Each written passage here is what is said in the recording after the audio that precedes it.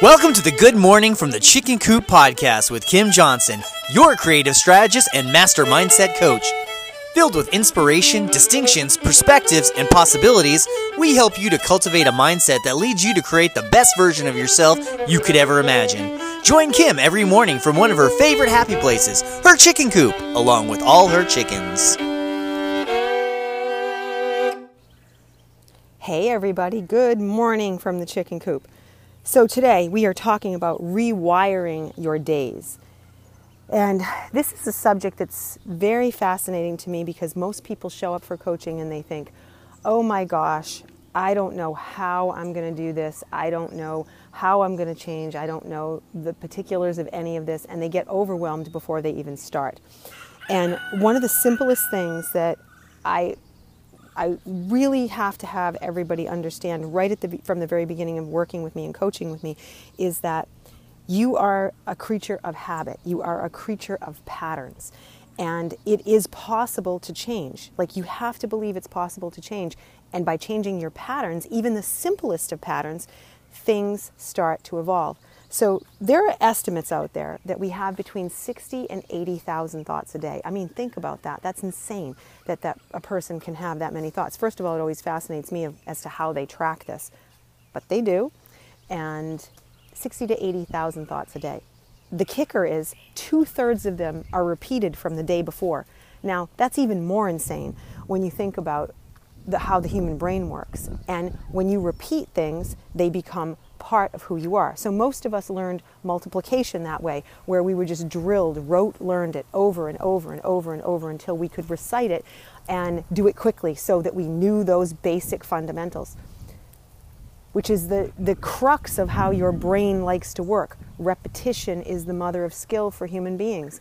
And once we do it, we can do it better and better and better and better. But the really hard thing to understand is if the patterns are not resourceful, you are repeating them anyway. You are becoming more resourceful at the unresourceful activity. So think about what I just said. If it's a destructive activity and you do it more and more and you become better at the destructive activity, it's going to be a pattern. It's still going to affect you. You can't just get away from it because it's destructive. And we have patterns in everything we do. Think about how you take a shower. You go and get in the shower in the morning or the evening, whenever you do your showering, and boom, all of a sudden, you wash the same way. You have the same pattern of how you wash yourself, how you do your hair. Same thing about how you blow dry your hair or how you shave. Brush your teeth. You always start in the same spot. For most people, it is very driven. The side of the bed they sleep on, how they put their clothes on. Try to put your sneakers and socks on differently and watch how your brain goes, wait, what? Because it's so conditioned. So the point of this is rewiring your brain is very simple in the sense that you change the pattern of how you do something and then everything else gets scrambled. So let's say you want to start your day off and you want to start meditating. And you've always said, I want to meditate. I know it's good for me. I hear how great it is, but I just can't seem to get it. I struggle with it. Part of the problem is you're trying to insert something new into old patterns. So I will often tell my clients the best way to do that is to start scrambling your patterns. Now, for any Seinfeld fans out there, if you're a big Seinfeld fan, and I am a big Seinfeld fan, there was an episode where George was talking about opposite George, and he was going to do the opposite of everything that George ever talked about. And it was so great because he was scrambling his own patterns, right down to if he ordered tuna salad, now he was going to order egg salad. If he was going to order coffee, he would normally now always order coffee, he would now order tea. He's scrambling the simplest of patterns, and then the others become open to interpretation and you can allow new things to happen. It's kind of like you're tricking your brain. You're just saying, if I always walk to my left and now I walk to my right, and while I'm walking to my right, I think of something else I want to do, it becomes easier.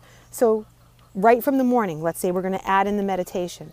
You wake up in the morning. Instead of going in and doing your day like you normally would, grabbing your phone, checking your text messages, your emails, or whatever, you say, no, I'm not going to do that. You get up, you drink water, and you go and you meditate first. Right away, you've scrambled your brain because you're not looking at the old pattern and doing the phone or whatever. Now, obviously, you probably have to pee in there first. You get up. I know, I'm just saying that. Don't touch the typical patterns. It's okay, though, to get up and pee first if you need to, or get up and brush your teeth and pee. Fine.